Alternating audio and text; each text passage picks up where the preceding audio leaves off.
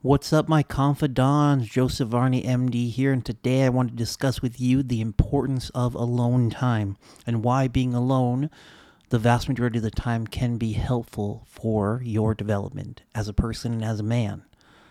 The biggest thing that I have noticed when I am alone is that my thoughts are much more clear. When I was growing up, I wasn't constantly hanging out with people, and the less I hung out with people, the further I achieved growth. Now, I told you guys the story of when I lost 107 pounds over one summer. The coach said, 95% of your success is based on who you hang out with, and so I cut off all of my friends. During that summer, I lost 107 pounds. Why?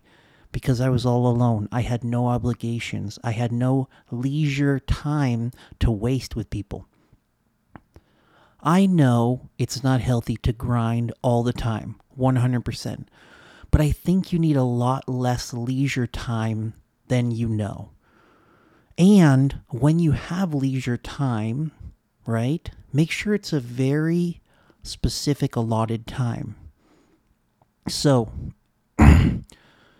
a lot of times when people want to, I guess the best way to put it is waste time, they always have to have an accomplice.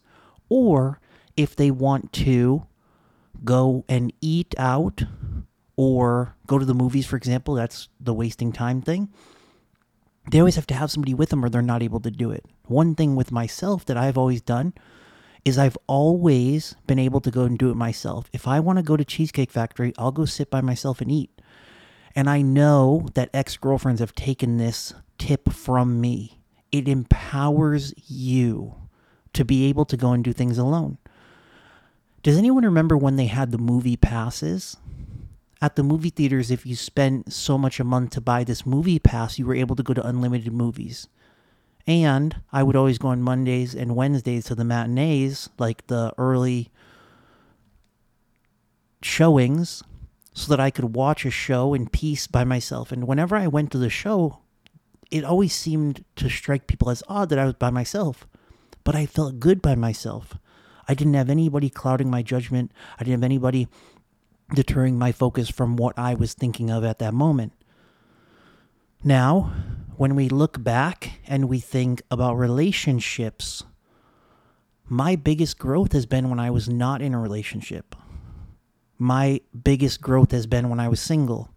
And I think the reason is obligations. When you are in a relationship, you have specific obligations. When you're married, you have specific obligations. When you have children, you have specific obligations. But when you're single, you're able to focus on yourself.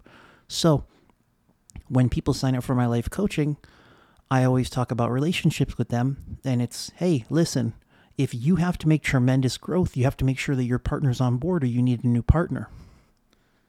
Of course, I'm not talking about having people get divorced, but setting clear boundaries. Hey, listen, I want to write a book. I need to dedicate this time to writing the book. Boom. Now, that's not to say that your partner can't be influential in it. They can't help you with it.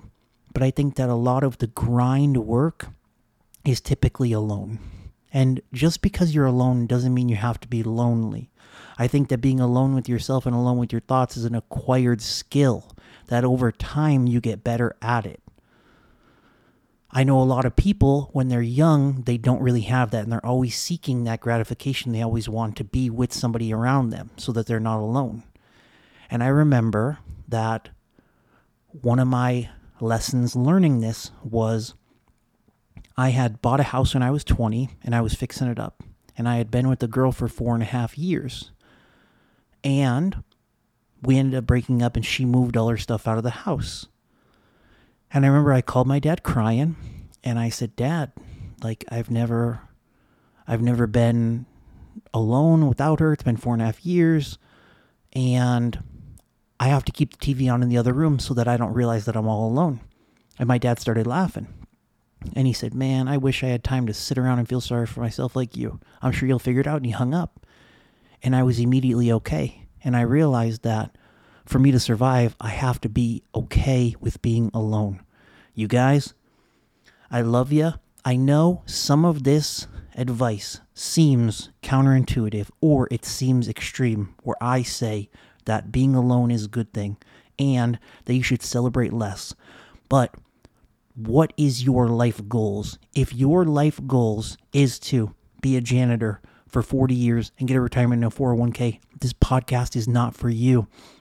If your goals are to crush life and have huge degrees and make tremendous accolades like publishing a surgical textbook, this podcast is for you. I am structuring this on the masculine frame. So if you are masculine, right, you are able to be alone, okay? The next podcast, we're going to talk about being materialistic. All right, you guys, I love you. Joseph Varney, MD, out.